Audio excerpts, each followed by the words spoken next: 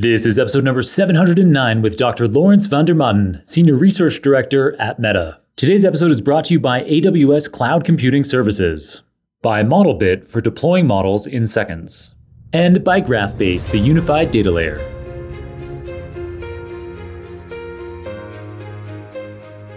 Welcome to the Super Data Science Podcast, the most listened to podcast in the data science industry. Each week, we bring you inspiring people and ideas to help you build a successful career in data science. I'm your host, John Crone. Thanks for joining me today. And now, let's make the complex simple.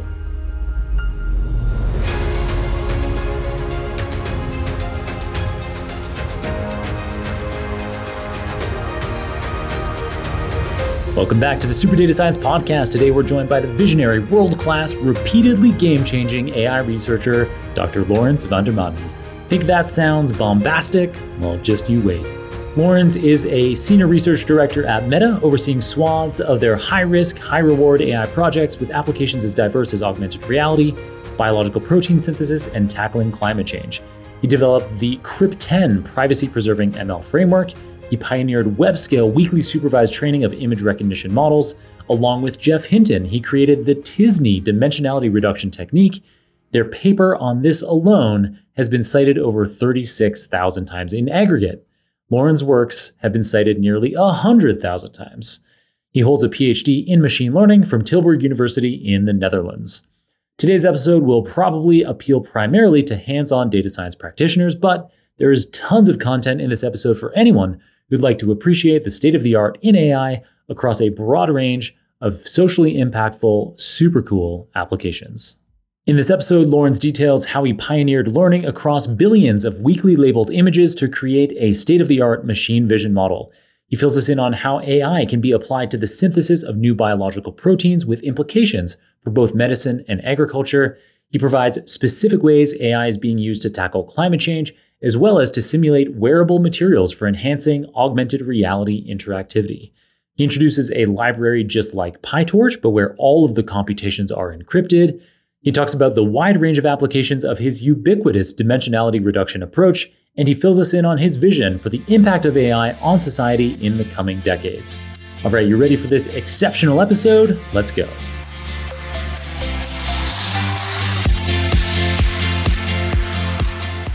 All right, I'm here with Lawrence van der Maaten. Thank you for coming in person to record this Super Data Science episode. It's a joy to have you on. Thanks so much for having me, John. So we know each other through Alex Miller directly, who I guess reports into you at Meta AI. He used to, yeah. He used to, yeah. So he was in episode number 663, which was focused on Cicero, this amazing algorithm. I think it was the biggest innovation in AI in 2022. Which makes it one of the biggest AI innovations ever up to this point. And so we'll talk about that a bit more in the episode. We also had Noam Brown, who was in episode number 569. And that episode kind of laid the groundwork for the kind of stuff that we talked about related to Cicero. So these kinds of projects all relate to machines being able to do incredible not only just natural language capabilities like we're now seeing with generative AI models, but being able to negotiate and being able to anticipate what humans would want to do in a certain situation. And even if the machine just has limited information. So Noam primarily talked about poker. And then with Alex, we primarily talked about this board game diplomacy. And yeah, just really, really, really fascinating, groundbreaking AI. And I don't know if you have anything particular you want to add on Cicero. Yeah, I mean, the exciting thing about Cicero, right, is that I think it's pretty much the first time that we were able to combine, sort of like really advanced sort of reasoning and planning, sort of the kind of stuff that people have been doing in game AI for a long time, with natural language communication, right? And so it's really that combination that I think makes Cicero a really unique achievement. Yeah, and worked really well. It was a top competitor, 90th percentile. Yeah. Like the Cicero bot is basically competitive with like the top players in the world of the game of diplomacy. Yeah, and so listeners, you can refer back to episode 663 if you want lots on that project. So Lawrence, you're a senior research director at Meta AI. What are some of the most impactful projects that you've worked on in your time at Meta AI? I've been at Meta AI for 8.5 years, so I've worked on many things. So I don't know sort of what is the most impactful one. Maybe one of the projects I'm most proud of is some of the work that we did on large-scale learning of image recognition models on web data. Sort of the story behind this effort sort of goes back to when I joined Meta back in 2015. And at that time, sort of the common approach to building image recognition systems was you would collect a set of images and you would manually annotate sort of what is in those images. Like here's a coffee cup, here's a cat, here's a dog, etc. Mm-hmm. And then you would train a model to predict those classes, right? And this was the common approach sort of in the community at the time. And to me, that always seemed a little bit silly, or at least sort of I was putting on my computer vision hat and was sort of looking at the internet as like, well, you have all these images, and then there's all this metadata around the images, right? And that metadata tells you something about what is in that image, right? And you can get that from, sort of text around it or hashtags or whatever sort of like information that's attached to those images. Mm. And so the question that I set out to answer is basically like, what can we learn from sort of images and that metadata? And so it was immediately clear to me that in order for that to be successful, we would have to do that at scale, right? It's like the sort of the typical sort of metadata that you have is not going to say exactly sort of what is in the image, because it's just like people talking about images or things like that. But it does give you information, right? And so what I worked on for sort of a couple of years is de-risking various parts of this project. So like figuring out what type of metadata to use. And sort of what we realized is that hashtags are sort of the most informative type of information, because people often assign them to images in order to increase sort of searchability of those images, right? And sort of by definition, they capture something about the content of the images, and they're available in abundance, right? But then there are lots of other things that are different compared to sort of your standard image recognition training pipeline. So for example, hashtags tend to be distributed according to a Zipf law, right? So like some hashtags occur really, really often, like Throwback Thursday, Every other image, right, has hashtag TBT.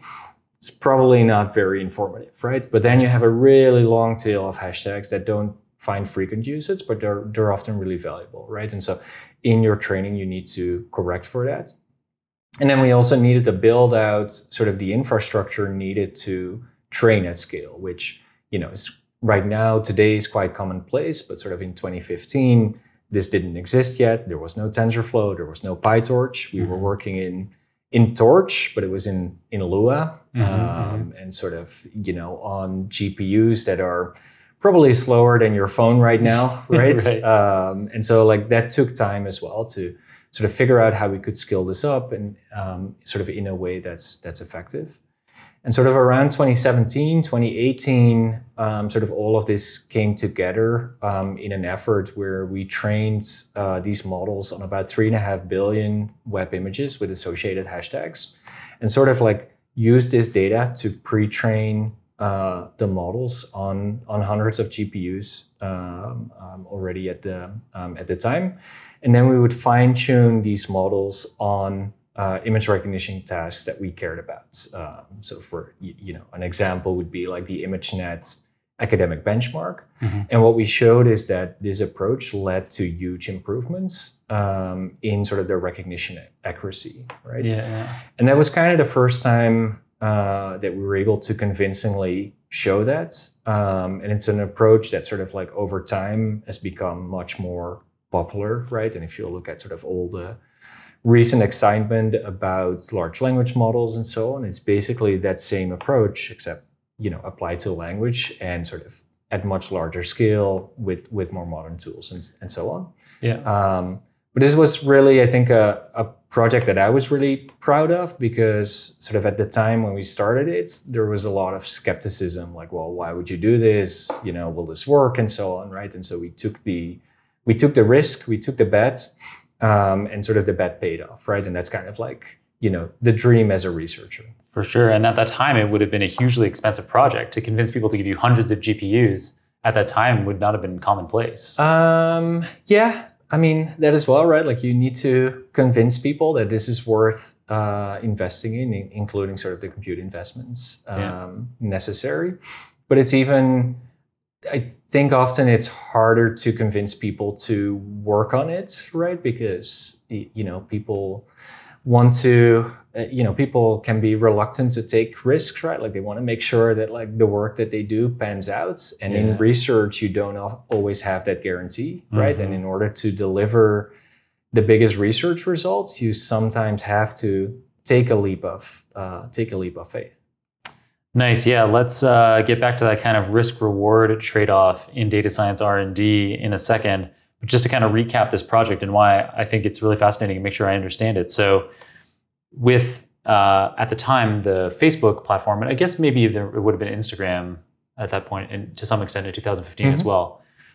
So in the platform, you have huge amounts of images.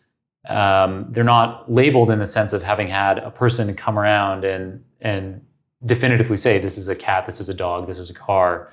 But you could use hashtags, and you investigated different kinds of metadata, but it turned out that the hashtags were a pretty good indicator in some cases where it wasn't a super common one, like TBT, where it would provide, if it says like hashtag beach or something, it's probably a pretty good chance it's a beach scene. Yeah. And so you used 3.5 billion images and these associated like weekly supervised labels to have a rough idea and to be able to train probably at that time a convolutional neural network. That's right.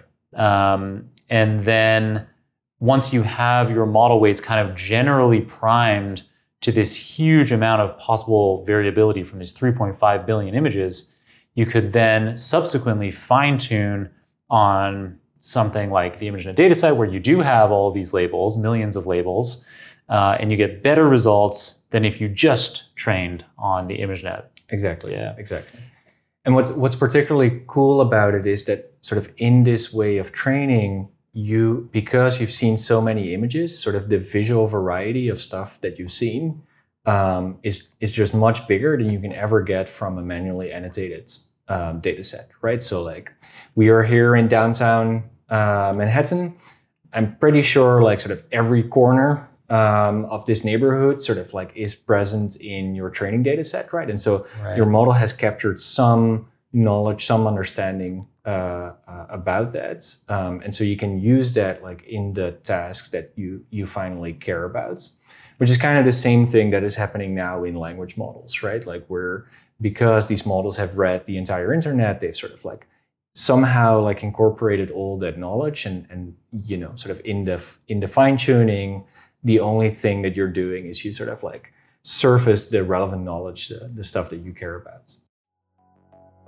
Are you stuck between optimizing latency and lowering your inference costs as you build your generative AI applications? Find out why more ML developers are moving toward AWS Trainium and Inferentia to build and serve their large language models. You can save up to 50% on training costs with AWS Trainium chips and up to 40% on inference costs with AWS Inferentia chips. Trainium and Inferentia will help you achieve higher performance, lower costs, and be more sustainable. Check out the links in the show notes to learn more. All right, now back to our show. Yeah, exactly like you're saying, these huge large language models today relates to them perfectly because it's the same kind of idea of taking often completely unsupervised with the natural language case, but training on like all of the internet. And so that gives some sense in the same way you're describing with the image data set, the 3.5 billion images, every street corner around us in downtown Manhattan is captured. In the same kind of way, the large language models today are capturing every every use of language, every kind of context, every kind of meaning of a word. But then we can fine tune it subsequently as Llama 2, which recently came out from Meta AI. Is it Meta AI? Is it fair to say? Meta AI. It's Meta AI. Yeah. And actually, I think we've just lined up as of today, as of time of recording, one of the key authors from the Llama 2 paper to come and speak on the show. Awesome. So yeah, Awesome. So that'll be a good one. But so we won't get dragged into that too much today. It's a great project. Yeah, it's a really cool project. But same kind of, but quickly, yeah, it has the same kind of idea of taking a huge training corpus.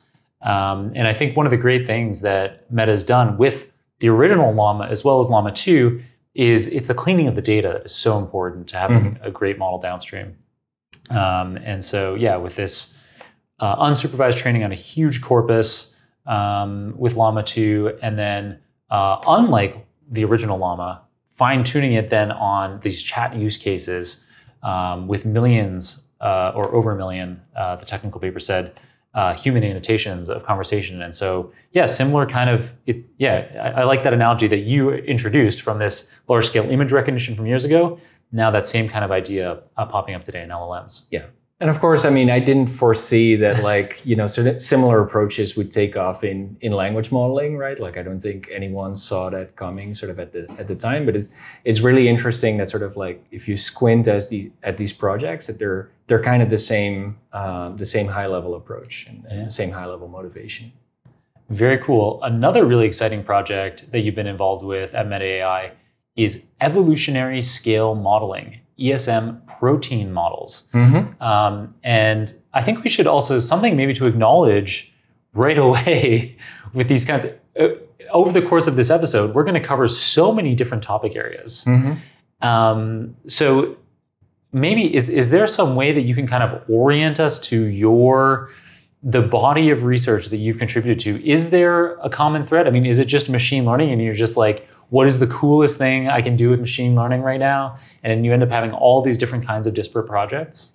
Yeah, I mean, I do always like projects where you like try to build something and where you try to bring a step change in sort of the capabilities that we have, right? And so, in terms of like risk, like I always want to be sort of on the high risk part of the spectrum. Like I'd rather fail miserably than not try at all, which is sort of a choice, right? Like other people are going to be somewhere else on the spectrum, and so I'd say that is sort of the main thing. Like let's really build things. I think that is what motivates me, and sort of thinking about like at a high level what is wrong with, or like what is missing sort of in current approaches that we could change.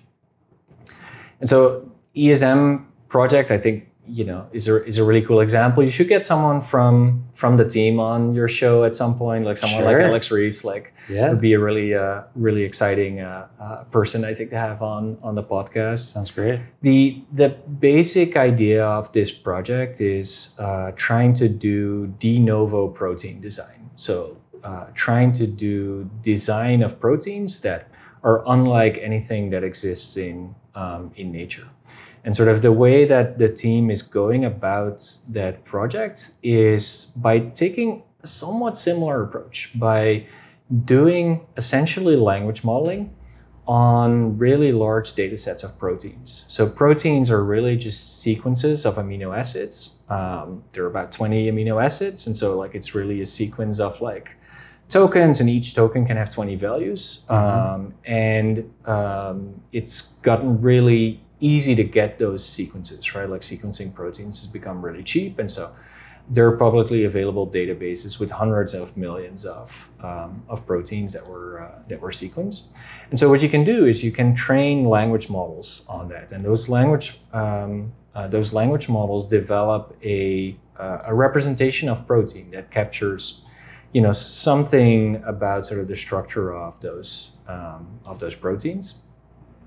And you can use that representation to sort of condition folding algorithms on. And that's exactly what the team did. And so what is folding about? Folding is basically, like you have this sequence of amino acids, but really what you care about is sort of what is the shape of this protein. This protein sort of like starts folding in all sorts of funky ways, and those sort of the way sort of the 3D structure of the protein is lined up determines sort of what function does it have. So like what does it actually do? And so what you want to predict is like, what is the 3D structure of this protein given this amino acid sequence? Because the 3D structure is really expensive to get. It's only the sequence that you can get cheaply. And so what the team did is they conditioned folding algorithms on these language modeling representations. And so what they were able to do is to deliver folding sort of prediction results of the same quality as AlphaFold 2, but without homologs. So AlphaFold 2 requires you to specify sort of like, well, I want to fold this protein, and here are some other proteins that are like kind of similar to the one I want to fold. So those are called homologs. And the folding algorithm that the ESM team developed doesn't require these homologs. And that is important if you want to do de novo design, right? Like if you want to design completely new things, then there is nothing, right? Like there are no sort of comparable proteins that you could use as homologs to sort of condition your folding on. And so it's really a stepping stone towards doing that type of protein design. That's really fascinating. And it is something that we've talked about on the episode a few times this year. So we had in episode number 643 at the beginning of the year, we had Professor Charlotte Dean, who's an Oxford University professor. Awesome. Yeah, do you know her? You kind of I don't. Oh yeah, you nodded so much that I was like, oh, it's going to turn out that he knows her too. But her research is focused on this protein folding kind of problem as well. And she, at the time of recording, she'd been having dinner with Demis Hassabis the night before. And so she was also talking, so while AlphaFold 2 has the biggest name recognition in this space in terms of protein folding, it is specialized, as you say, to this specific problem. I guess when you have homologs, I wasn't aware of that detail. But for dealing with this particular folding challenge, whereas Charlotte Dean was describing that for some kinds of proteins, there's complexities that kind of AlphaFold 2 modeling doesn't work for. So in her case, I think it was hemoglobin binding, or maybe it was binding structures in general. And there's so much variability in what proteins, in how they need to be configured to be able to bind to all different kinds of objects in the body, antigens in the body, I guess. And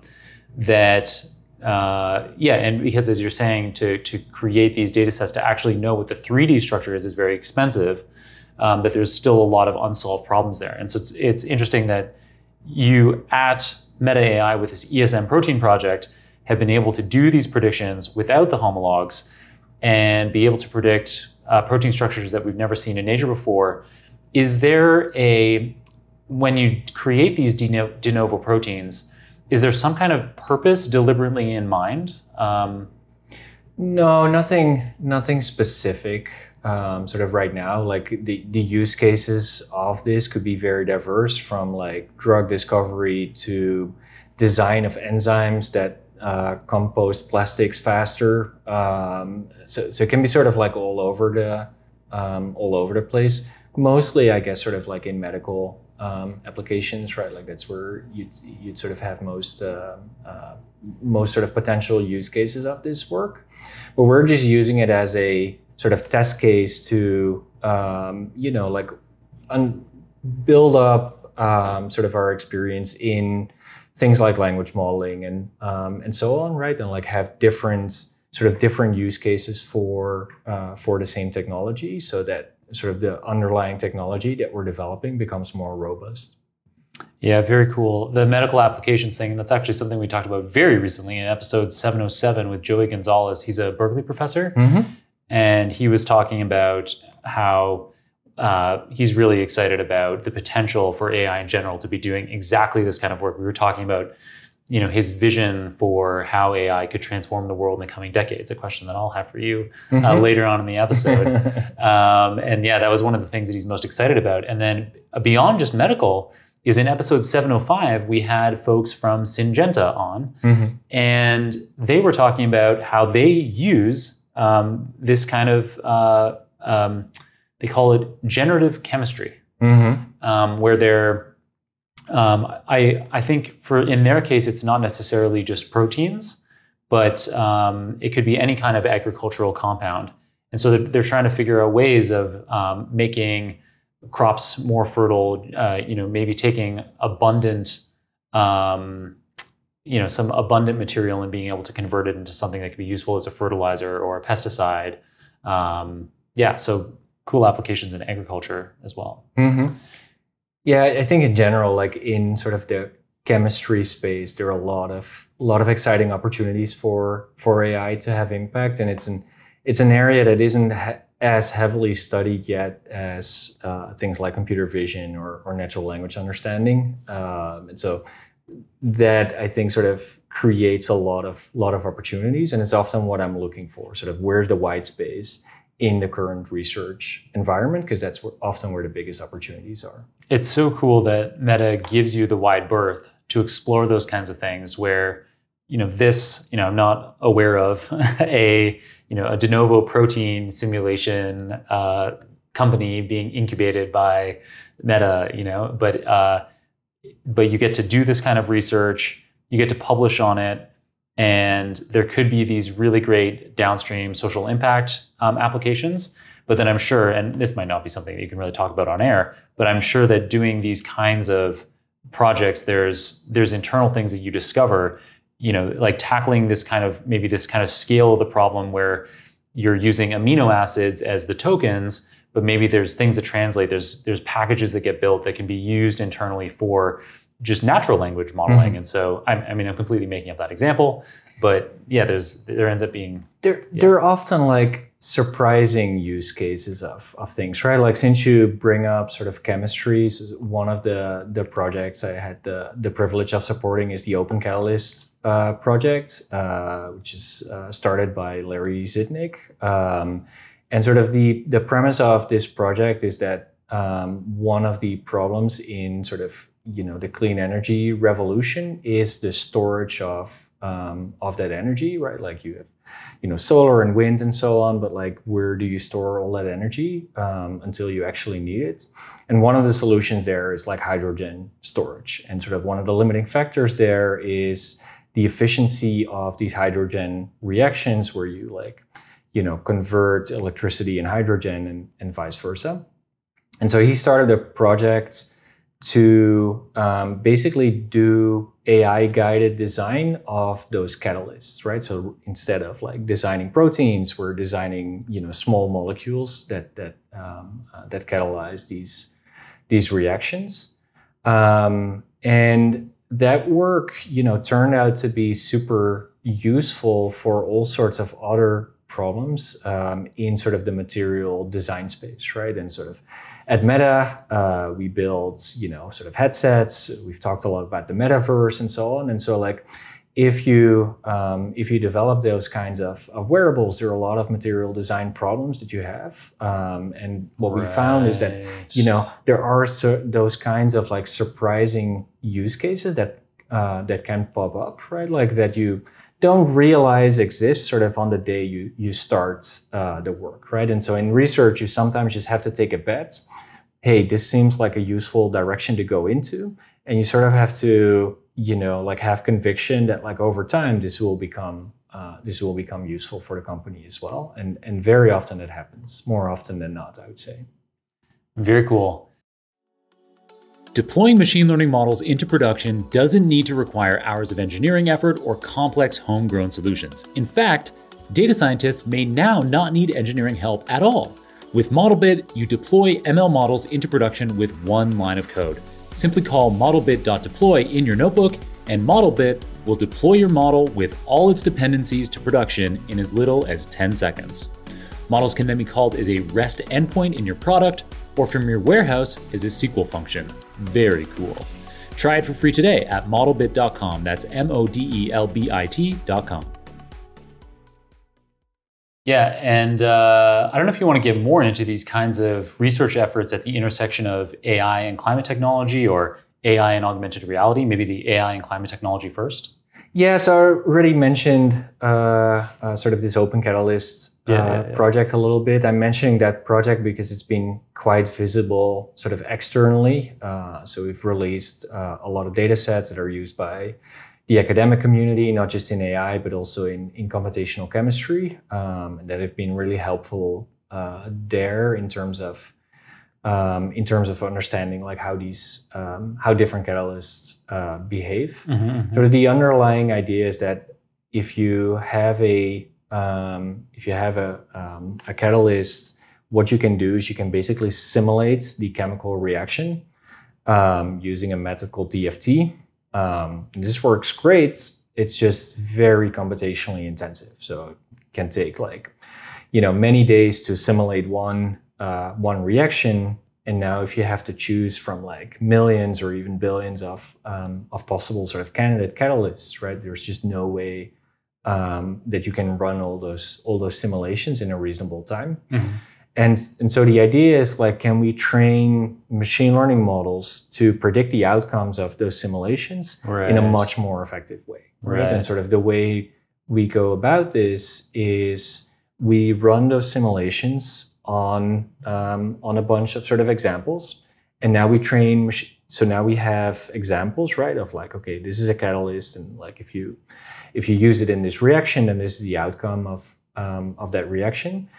And those training examples we can use to train machine learning models, right? And in practice, in this project, we use graph neural networks.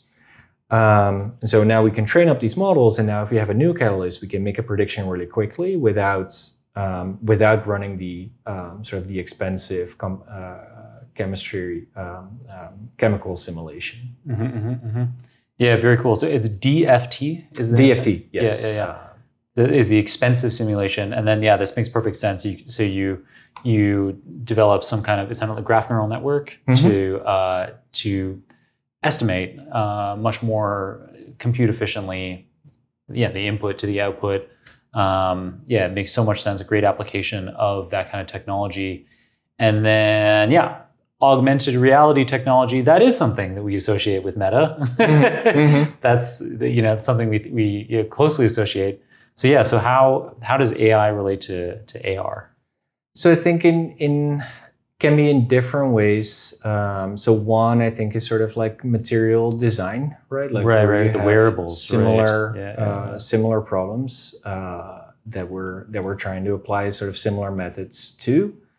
And then there are also things related to sort of contextual AI, right? So like, how can these wearables sort of understand like what it is you're trying to do and help you perform those tasks? And so this is something that Michael Abrash at Meta has been talking about a lot in sort of like rethinking basically like how human computer interaction works in sort of the metaverse, right? Like in the world of augmented reality. And it seems pretty clear that AI is going to play a big role in that, and so we're trying to pioneer that field as well. Yeah. Nice. Very cool. Nice. So I'm sure it's clear to all of our listeners that you're working on so many different fascinating research areas. In order to be working on all of these different projects, you've got teams at multiple US locations and European locations. How do you manage all of this? And how do you strike a balance that you need to strike in order to be getting deep in the weeds on some things and helping out, or just dealing with the regular administration of management? Like what's it like being such a senior person overseeing so many different projects with so many different people in so many different locations? Right. I mean, it's about finding a balance, right? So there are projects that, I cannot sort of get very deeply involved in. So for example, like the Cicero project, I didn't have very deep sort of technical involvement in the project. But what I'm trying to do is sort of create the environment in which the teams working on these projects can succeed, right? And that sort of entails like, sort of like making sure that these teams have the right resources to be successful, but also can be sort of like encouraging the teams to like take bigger risks. I think is sort of a big part of my role in supporting those teams. The geographic distribution, I think being in New York is a huge advantage because sort of what I found is that since COVID, remote work and so on has become a lot easier, right? And so like having distributed teams in a way isn't that hard. The only thing that's difficult and that you cannot really fix is time zone differences, right? And so like working between Europe and the West Coast of the US is just really hard because of the 8 to 9 hour time difference. Right. But being in New York is kind of an advantage there because like in the morning you can work with folks in Europe, and then in the afternoon you can, in the evening you can work with folks on the West Coast. So that really helps. Yeah. I couldn't agree more. I experienced the same thing working with with teams in Europe as well as in Africa. A lot of our half of our team actually at my company Nebula is in sub-Saharan Africa. Awesome. And so same time zone as Europe, and it's really nice being able to work with them. But then we also have a lot of clients, prospective clients, investors that are on the West Coast.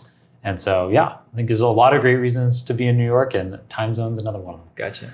I actually go to Africa every year to like teach in a program called the African Masters on Machine Intelligence, which is a program that was started 5 or 6 years ago by Mustafa Cissé, who used to be a researcher at Meta, and it's a program to like bring AI education to Africa. It ran in Rwanda for the first couple of years, and now it's running in Senegal. And I go there every year to teach sort of introduction to computer vision. So really excited to hear about sort of the employment opportunities for those students that your company is creating. Yeah, it's very cool. It was something that, for us as well, prior to the pandemic, we were 100% in person in New York. And with having to go to this distributed model, there's things that I don't love about it. Like I don't love not being around a whiteboard with my team and seeing them every day. And also just those social elements of kind of knowing what's going on in the lives of everyone on my team and being able to celebrate in those and help them through things that are tougher in personal lives as well.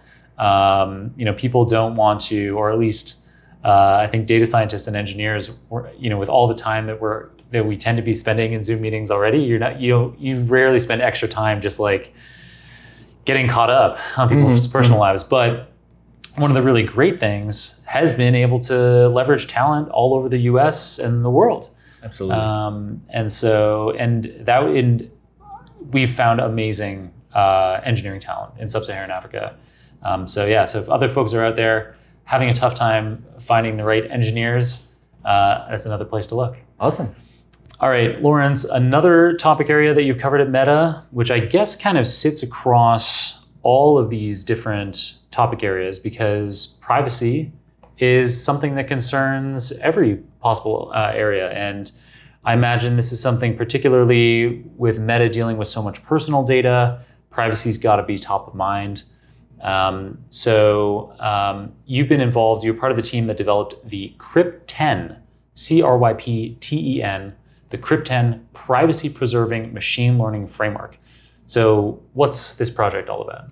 So CRYPTEN, you can think about it as basically PyTorch. So like as a developer, like what you would write is essentially PyTorch code, and sort of like the goal that we were trying to get to and got really, really close to is that you can take your PyTorch code and you can replace import torch by import CRYPTEN as torch. And your code just runs. Really? Except the computations that you're performing are performed on encrypted data. So like your whole like neural network training is happening on data that you don't really understand, and sort of the weights you don't really understand either. And sort of what's implemented under the hood is a set of techniques called secure multi-party computation. And sort of the basic idea is that it it enables like two different parties, for example, you and me, to like together perform computations on data that we don't understand. So like and sort of the key principles of those approaches are pretty easy to understand. So let's say you have some data, like let's say the number 12, and you want to do computations on that data with me, but you want to keep your data private. So you don't want to tell me about the 12 that you have. I certainly wouldn't. No, don't want to know about the 12, right? So what you do is you draw a random number, let's say 7, and you give the 7 to me. So now I have a random number, I don't understand anything. And what you do is you compute 12 minus 7, so now you have 5. So now together we have a representation of the 12, but I don't know that the underlying number is 12, and actually you don't know it either, right? Like if you had sort of thrown away the 12. Yeah. So why is this an interesting representation? Well, it's an interesting representation because you can still do computations on it. So for example, if we wanted to multiply your 12 by 2, I can multiply my 7 by 2, you multiply your 5 by 2, and together we have a representation of 24, right? If we had two of these numbers that are secret shared, is sort of the term that's used to describe this way of sharing data. If we had two of these numbers, what I could do, so let's say you had another number, 6, and I got 3 and you got 3, and we want to add this 6 and 12. Well, I can add my 5 and my 7 and the 3, and you can add your 5 and the 3. So now I have 10, you have 8, and together we have 18, right? So we have the sum of 12 and 6, right? So we can form addition as well, and we can even multiply these kinds of secret shared numbers. The protocol to do that is a little bit more involved. So I'm not going to explain it in full detail, but you can do that as well, right? So now what do we have? We have a representation of numbers that, both of us don't understand the underlying data, but we can do addition and we can do multiplication. And really, that's all you need, right? So like from there, for sure. Well, I mean, you need other functions, right? Because you need to be able to compute values, and you need to be able to do normalization and so on. But essentially, you can build all of those up from addition and multiplication, sort of in the same way that CPUs do that, right? Using all sorts of approximations, or by doing the multiplication and addition sort of at the binary level, which enables you to implement things like, sort of logical operators, which you need in order to do comparisons and so on. And so what Krypton is implementing is basically all of that. It sort of is implementing these super primitive operations. And then on top of that, it enables you to evaluate all the functions that you need in order to do deep learning. And then on top of that, it builds autograds, sort of in the same way that you expect from PyTorch. And then on top of that, it implements a full neural network library that uses the same API as PyTorch. And what's cool is that sort of in this lowest level of implementation, it is actually calling into PyTorch again, which means that we can do these computations on GPUs as well to do acceleration. And so really what sort of this whole framework is enabling us to do is it enables us to do deep learning on that 12 of yours and that whole bunch of other numbers that you don't want to share with me. But together we can still sort of get the value out of that data, in particular out of the union sort of the data that we have. Very cool. So I guess it would allow different counterparties to even collaborate together. So you could have two corporate entities that maybe two pharmaceutical firms that want to be able to pool together research that they've conducted separately, but they want to keep the research proprietary to the individual organizations. They could pool their data together and train a neural network model, do inference with that neural network model, even on GPUs, without ever having to share the data with each other. That's right. And all of this is cryptographically secure, so they're very very strong sort of theorems to sort of prove that this is actually secure and that I will never be able to learn something about your 12. Yeah, very nice. And is there any impact on like computational efficiency? Yeah, so I mean, this is definitely a lot slower, Okay, right? okay. Like that is the sort of big price that you Yeah. pay. And so we are able to do sort of like modern neural networks, but we wouldn't be able to train a model like Llama 2 in this way. Typically, like the computational overhead is in the order of like 100x, right? Oh, So wow. like Yeah, wow. so it's quite substantial, despite sort of all the optimizations that we did. And that is mostly because the protocols that we're using, in particular the private multiplication protocol, and similarly we use that in things like convolution or in attention mechanisms and so on. Those are quite sort of computationally intensive, Right. and more importantly, they require us to communicate. Like we are going to Right. communicate intermediate results, and that communication takes time. Yeah. It makes perfect sense. It would have been wild if you told me, I guess now in retrospect, having asked my question, if you'd said, yeah, it runs It's just as fast. Yeah, that would be amazing. I mean, then everybody would be using it for like every possible use case, right? Yeah. So that is, I think, not quite feasible. But it is unlocking use cases like the one you just described, where the alternative is to not do the work at all, right? And so that is really sort of the baseline you're comparing with. Like you're not getting the value at all, or you're getting it and you pay a computational cost for it. Very cool. And Crypt10 is open source. So our listeners right now, they can pip install Crypt10 and That's use right. it just like the PyTorch interface that they're used to for building and training and deploying deep learning models. Yeah, for sure. Super easy. That's amazing. Thank you. Great resource there and lots of applications, no doubt as well. This episode is brought to you by GraphBase. GraphBase is the easiest way to unify, extend, and cache all your data sources via a single GraphQL API deployed to the edge closest to your web and mobile users. GraphBase also makes it effortless to turn OpenAPI or MongoDB sources into GraphQL APIs. Not only that, but the GraphBase command line interface lets you build locally, and when deployed, each Git branch automatically creates a preview deployment API for easy testing and collaboration. That sure sounds great to me. Check GraphBase out yourself by signing up for a free account at graphbase.com. That's grafbase.com. With a bit of a technical question here, our researcher dug up that something called Fisher information loss is a better alternative than differential privacy. So thanks to Serge for digging that one up. Do you want to dig into what that means? Sure. Yeah, I don't know about better. I mean, it's definitely different. I don't want to upset all the differential privacy fans in your audience. So what this is about, like what we just talked about, is cryptographic security or cryptographic privacy, right? So here we do computations together and we don't change the computations or the data or the results in any way, but all the computations are encrypted, right? And so even the end result, right, of like the computations that we did on your 12 are encrypted, right? And so at some point, we need to open up that result, right? Like we will need to decrypt something in order to be able to see like what the result is, right? Mm-hmm. And at that point, there is information leaking, right? Like information about sort of the training data that went in and so on. And so that's where you want to use statistical privacy, so things like differential privacy, to sort of measure and control the amount of information leakage that happens there.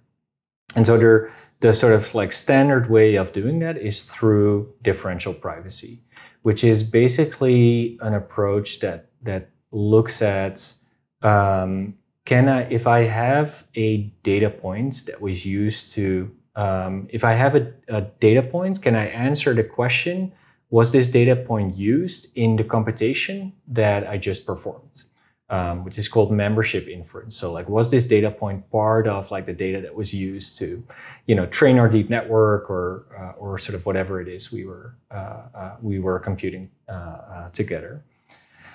And that is an interesting definition, but it's also a little bit weird because it sort of assumes that you already have the data points that we cared about keeping private, right? Mm-hmm. But if we cared about keeping it private, like why did you already have it, right? And so there's a question on like, is that sort of the right formulation of statistical privacy? And so what we did in Fisher information laws is we proposed an alternative definition of statistical privacy that says more like, hey, if I give you, for example, the trained model weights, can you infer, like, can you back out any of the training examples? So like, can you reconstruct those directly from the model weights or sort of from the parameters or the outputs of the computation that you've just performed? Mm-hmm. But we're not assuming that you have that data points already. And so this is a different type of sort of attack on the privacy mechanism, which is called data reconstruction. And Fisher information law sort of provides sort of a strict guarantee on your ability to do that type of data reconstruction, in the same way that differential privacy provides a strict guarantee on your inability to do membership inference. And so, like, there are two different sort of definitions of statistical privacy. Yeah. And people should use the one that's like most suitable for like the privacy use case that they care about. Right. Okay. Very cool. And yeah, nice for you to be able to get deep in the weeds there for a bit on these differences in statistical privacy options.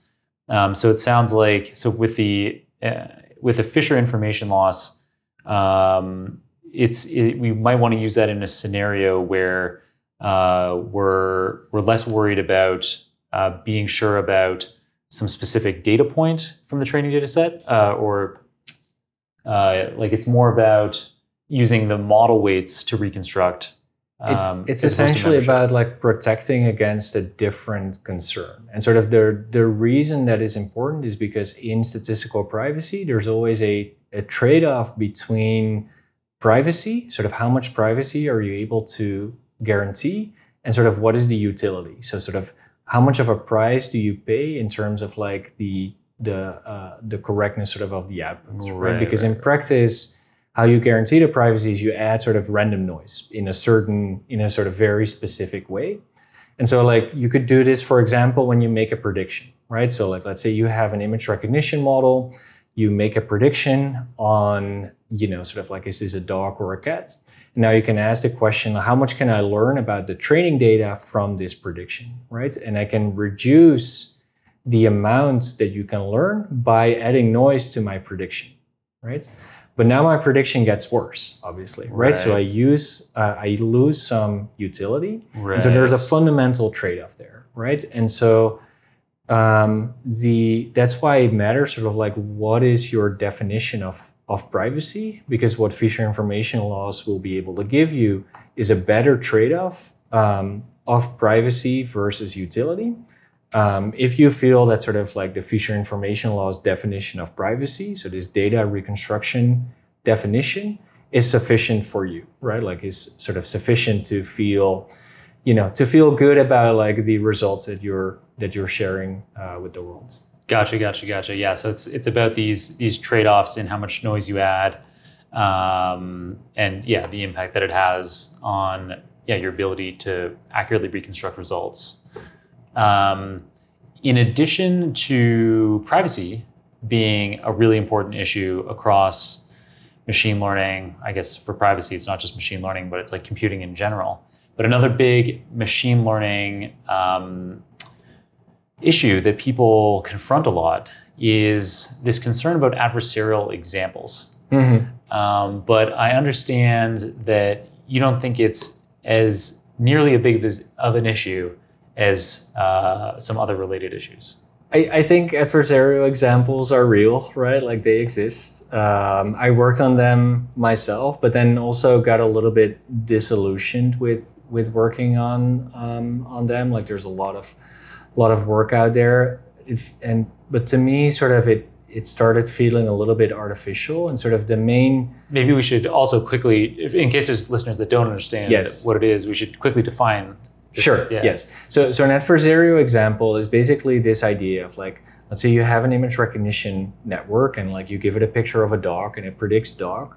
And what people realize is that if you perturb the pixels in the image by an imperceptible amount, by a really small amount, but you do it in a clever way, you can change the prediction of the network into kind of whatever you want. And so like you still see a picture of a dog and you have this really, this network that you think is working really well, but suddenly it predicts cats or guitar or, sort of whatever, right? And so adversarially, you can change the inputs to change the output of the network. And there's a lot of work that people have been doing in sort of designing these kinds of attacks, as well as trying to design defenses against these attacks. And it seems like the attackers are kind of winning in this sort of in this back and forth. And I worked on this myself as well, right? So like I got excited about this as well because it seems like it tells us something about sort of the limitations of some of the models that we are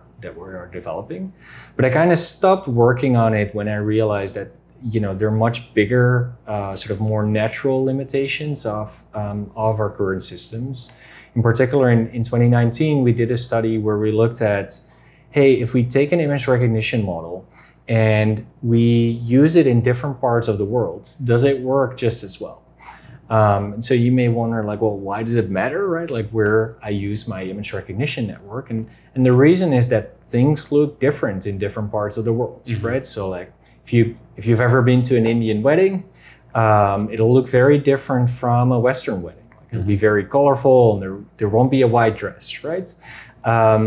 And so we did a study, like if we try to recognize these kinds of things in different countries across the world, like do we get the same recognition accuracy, right? And what we found is that these models work better in typically in Western countries, so in the US and Europe, than they do in Africa or Southeast Asia or Latin America, right? And so what that suggests is that these models, like they haven't captured sort of the full sort of natural variation in the world, right? And so I didn't have to be adversarial to break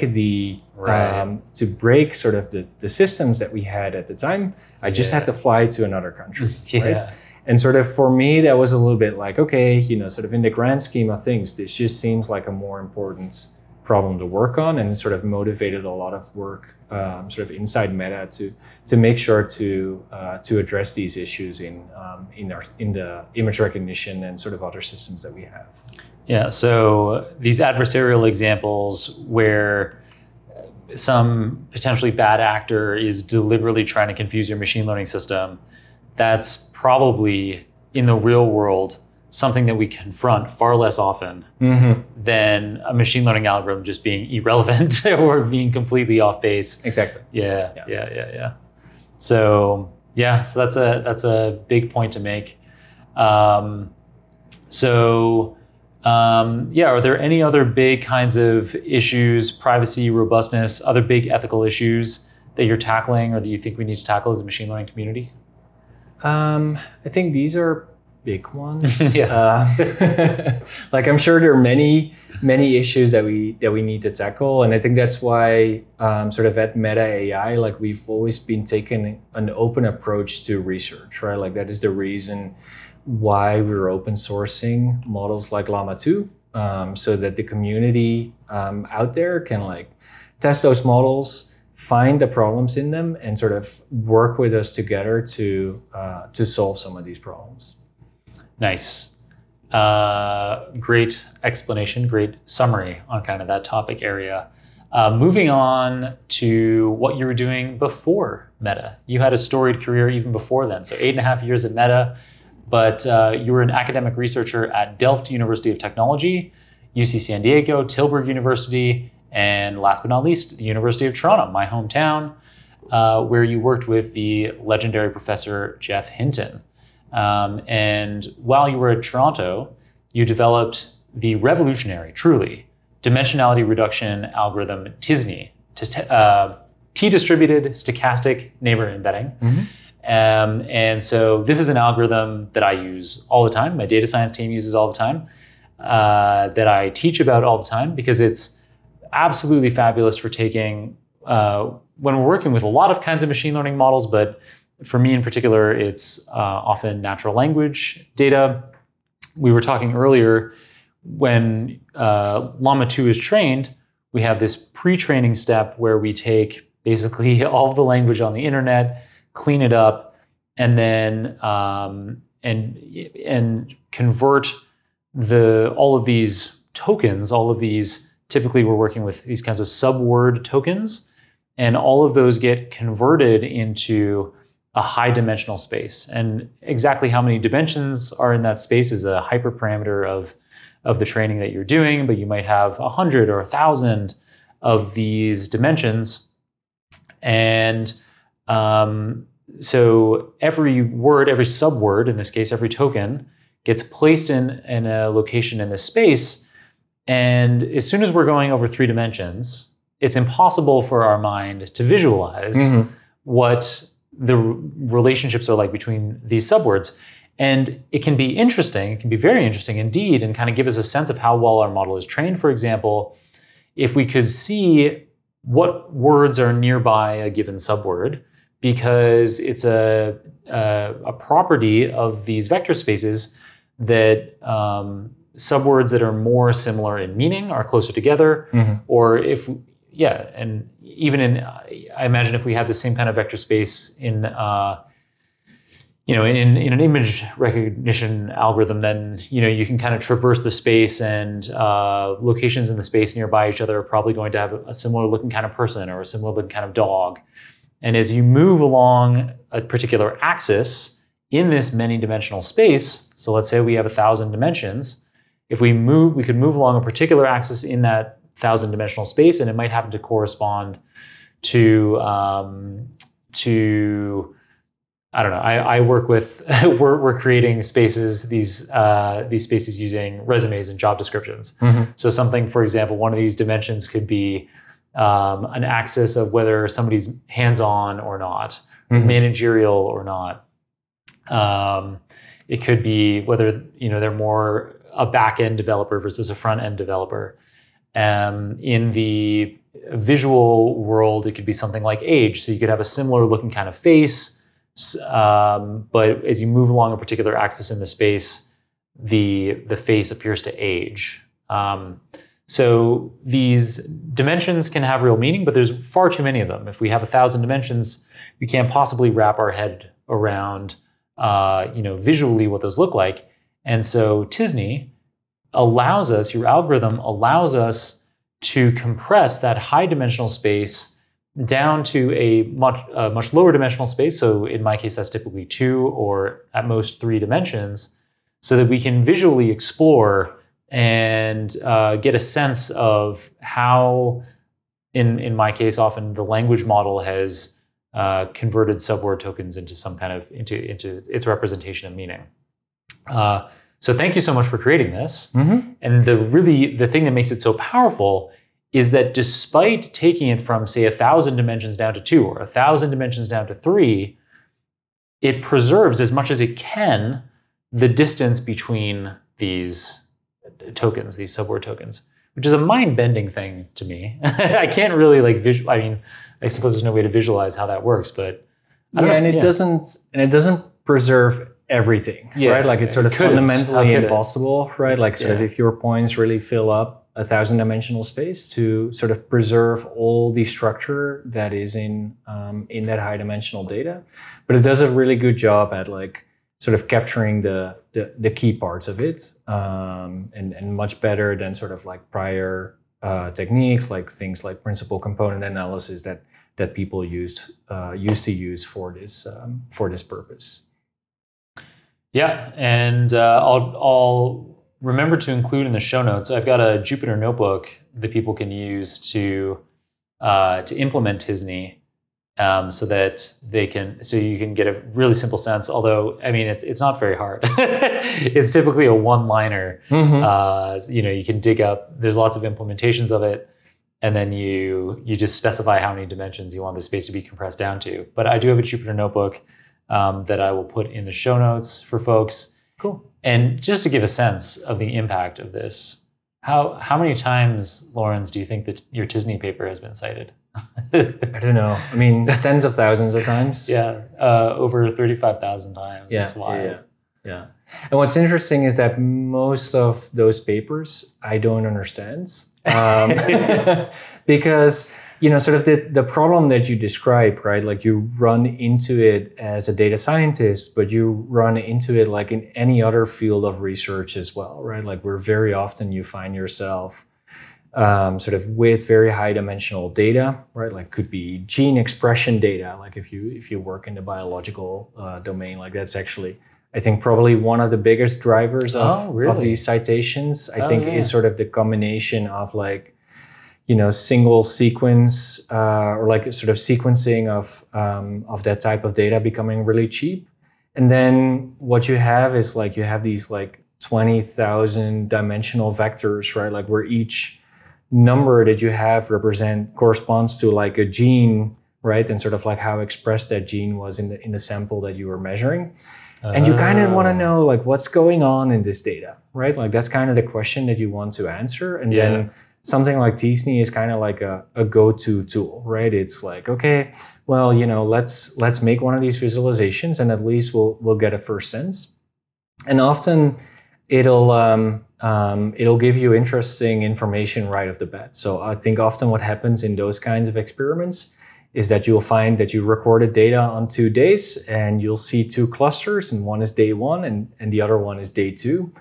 And it points at something like in your experimental setup being, sort of different between the 2 days, right? And so then it tells you like, oh, okay, the first thing that I'll need to do is like need to figure out like how to correct for this, right? It's like, is there some kind of normalization that I need to do in order to change this, or do I need to redo the experiment, right? Like sort of worst case scenario. And so I think that's where a lot of those use cases are. And so most of those papers, I can look at the titles and I can be like, I understand half the words, basically. Yeah. I mean, research is like that in general. I guess there's so many different things that people get deep in the weeds on.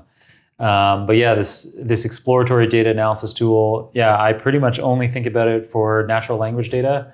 But yeah, as you're pointing out, tons of different areas, allowing you to explore your data, explore these vector representations, whatever the field is. Very cool. So thank you. And yeah, in general, you've had a huge number of citations. So there's this metric called the H index. And so you have an H index of 53, which is a very high number. You, before we started recording, said it's just because you've been publishing for so long. It's like it just means I'm old. That's what it means. Well, it would correlate with age, yes, but other factors as well. I think 53 is huge. And so this means, for our listeners who aren't aware of this metric, it means that Lawrence has at least 53 papers that have been cited 53 times or more. And so it's tricky to have a high number because it's hard to have a large number of papers all with a large impact. So yeah, amazing. And so, I don't know, do you have advice for people who would also like to make a big impact? They're getting involved in data science. They might like to be an AI researcher. They'd like to make a big real world impact with AI in their careers. What kinds of things should they be doing to be able to try to emulate the kind of success you've had? Yeah, I get that question a lot. And honestly, I find it really difficult to answer. Like sort of the first thing I tell people is like, whoever you ask this question to, like, don't trust the answer. And sort of the reason I'm saying it is because sort of the time when I got into AI research was so different from today that like whatever recipe I used may not be the right recipe today, right? So just for context, like the first time I went to the NeurIPS conference, which is sort of one of the main sort of scientific AI conferences, it was in Vancouver. There were about maybe 700 or 800 people like at that conference, and sort of like at the end of the conference, you would sort of talk to everyone who was there, right? Mm-hmm. Whereas right now, if you go to NeurIPS, it'll be like in a massive conference center. It'll be 10,000, 15,000 people, and so the environment has completely changed. But I do think there's some things that are that carry over, sort of like always, right? Which is you have to sort of in your career, you always have to take some risks sort of at certain times, right? Like you cannot sort of like play safe and then, you know, also deliver big impact sort of in the process. And so one question that I like to ask people about the projects that they're doing is like, what if you succeed, right? Like the thing that you're working on right now, explain to me like what is the best case scenario, right? Like everything pans out, everything works great. What impact does it have, right? And if you don't have a good answer to that, then you're not working on the right projects, right? Like, because then you know that sort of you're upper bounding the impact that you can have, right? And so I think sort of for all the projects that we talked about in the episode so far, I think sort of the question the answer to the question, what if you succeed, is like it changes everything, right? Like it changes like how we do drug design, right? Like for proteins, or it changes sort of our ability to build AI systems that do reasoning and planning and converse in natural language for diplomacy, or it changes the way in which we can make deep learning private for a project like Krypton, right? And so you always need to have an answer to that question: what if I succeed?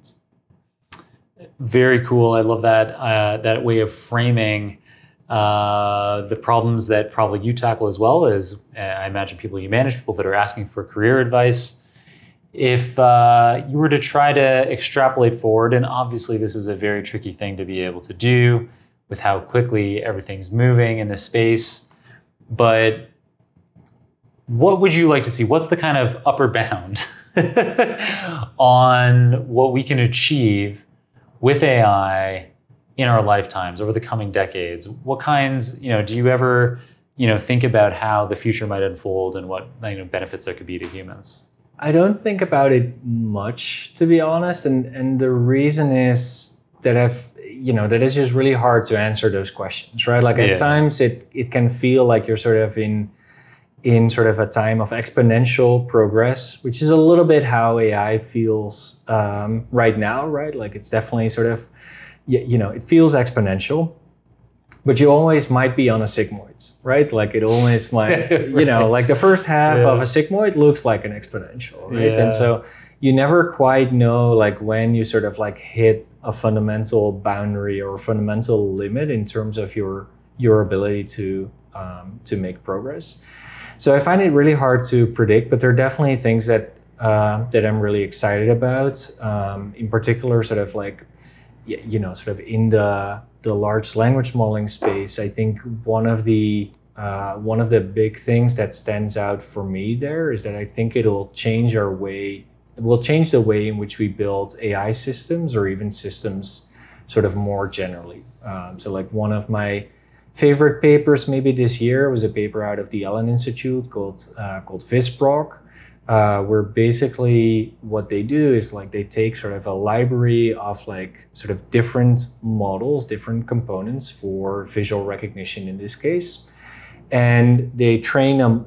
They basically use a language model to like, based on a natural language description of the task that you want to solve, to like figure out how to piece together sort of the right components, right? And so it's kind of like you're programming these systems in natural language from sort of these like really high capability sort of like components, right? And to me, that seems like a really promising paradigm in terms of like how you'd really want to build systems, right? Like if your systems are going to be more complex, then you cannot sort of like always be like, okay, we need to train this whole thing end to end. Like you need to think in a more compositional and modular way, in the same way that we've always done in software engineering, and sort of like those kinds of ideas need to come into sort of the development of AI systems as well. And I think large language models give us a path to doing that in a way that's really intuitive. Yeah, very cool. VisProg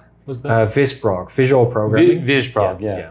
I was like, that sounds a lot like Facebook. And I was thinking maybe like interface, like between the programming languages, VisProg. Very cool. We'll be sure to include a link in the show notes to that. And I mean, this is, we're kind of tying back to Llama 2 again now, but that ability for Llama 2, big open source LLM like that, to be able to provide a natural language interface between lots of different concepts. It also lends itself nicely, something we were talking about with Professor Joey Gonzalez from Berkeley in episode 707, was his Gorilla project, which took the original Llama, and I suspect they're now working on the same kind of thing with Llama 2, and they allow it to call APIs. Gotcha. So like the ChatGPT plugins kind of analog in open source. And this kind of thing is super, super powerful because all of a sudden, any kind of programming interface, whether it's a model on the other end or some other kind of service, like being able to do math in Mathematica or being able to book a trip in Kayak or whatever, having this natural language interface for all of that, there certainly are things that happen in our space that seem exponential, and we end up discovering that we're on a sigmoid curve. And it flattens out, but I think there's still a lot of legs now on these kinds of natural language applications. We're allowing people now, and there's tens of thousands of startups creating these kinds of natural language applications where people can now be intuitively using the kind of language that they grew up with, but being able to call on machines to do work for them seamlessly. Yeah. It's a really exciting time to be in AI. Yeah, for sure. And then I guess, even Llama 2 is probably also a really great resource for asking for AI career advice as well. Going back to that I guess question. So. I haven't tried it, but I should. I imagine it could do a great job. Curious what it tells you. Yeah, you could have a lot of back and forth with it on that. All right, this has been an amazing episode, Lawrence. Thank you so much for coming and filming it with me. Before I let my guests go, Lawrence, I asked them for a book recommendation. Do you have anything for us? A book recommendation. A book that had impact on me, and it was surprising to me myself that I'm giving this recommendation is a book called Reframing Organizations by Bowman and Deal. So it's a book about sort of how organizations work, and so there are many of those types of management books, and sort of, even though I'm in a manager role, I've always stayed away from them because they're often of the type like, oh, you do these 4 things and then your organization will run amazingly, right? And in practice, I never quite found that to be the case, right? Like there's a lot more that sort of comes to it. And this was kind of the first book that I found to be actually useful in terms of looking sort of at an organization in different ways and sort of being able to reframe problems in different ways and being more effective in sort of solving those problems. So if there's sort of any people out there who are managing teams or who have aspirations to manage teams, this is the sort of the one book that I would recommend. And then don't read any of the others. Nice. Very cool. That's a great recommendation, probably even for me. And very last thing, Lawrence, what's the best way to follow you? Do you use social media a lot? Not a whole lot, to be honest, which is a little bit surprising, but I have been on Threads. That's nice. The new cool thing. So follow me on Threads. My handle is LVDMAATEN. I think that's where I'll be most active. Nice. That's great. I think that's, we ask that after the end of every show, and I think you're the first guest that has had that. But sign of the times. Yeah, but I mean, it took over as the fastest growing consumer application by far. We were blown away by how quickly ChatGPT spread around, and Threads blew it out of the water. So very cool innovation there. Lawrence, thank you so much for coming on. I have no doubt that the audience enjoyed this a lot. I certainly learned a lot from our conversation. Thank you so much. Thanks so much for having me.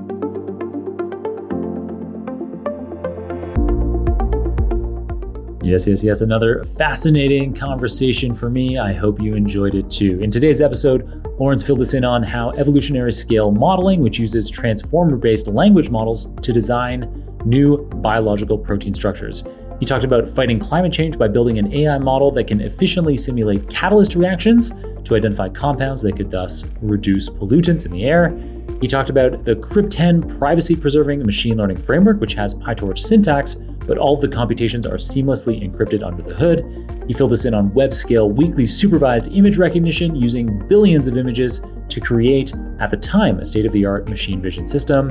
He talked about the simulation of materials for new augmented reality wearables, and he talked about his Tisney approach, how it compresses the dimensionality of high dimensionality vectors down, which can then allow visualization for natural language token similarity, for example, but it's also widely used in biological data.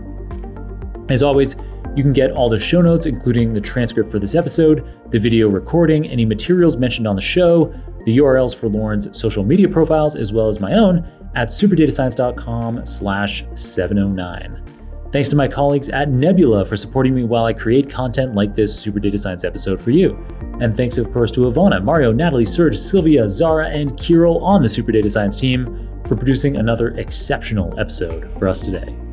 You can support this show by checking out our sponsors' links, by sharing, by reviewing, by subscribing, but most of all, just by continuing to tune in. All right, I'm so grateful to have you listening, and I hope I can continue to make episodes you love for years and years to come. Until next time, my friend, keep on rocking it out there, and I'm looking forward to enjoying another round of the Super Data Science Podcast with you very soon.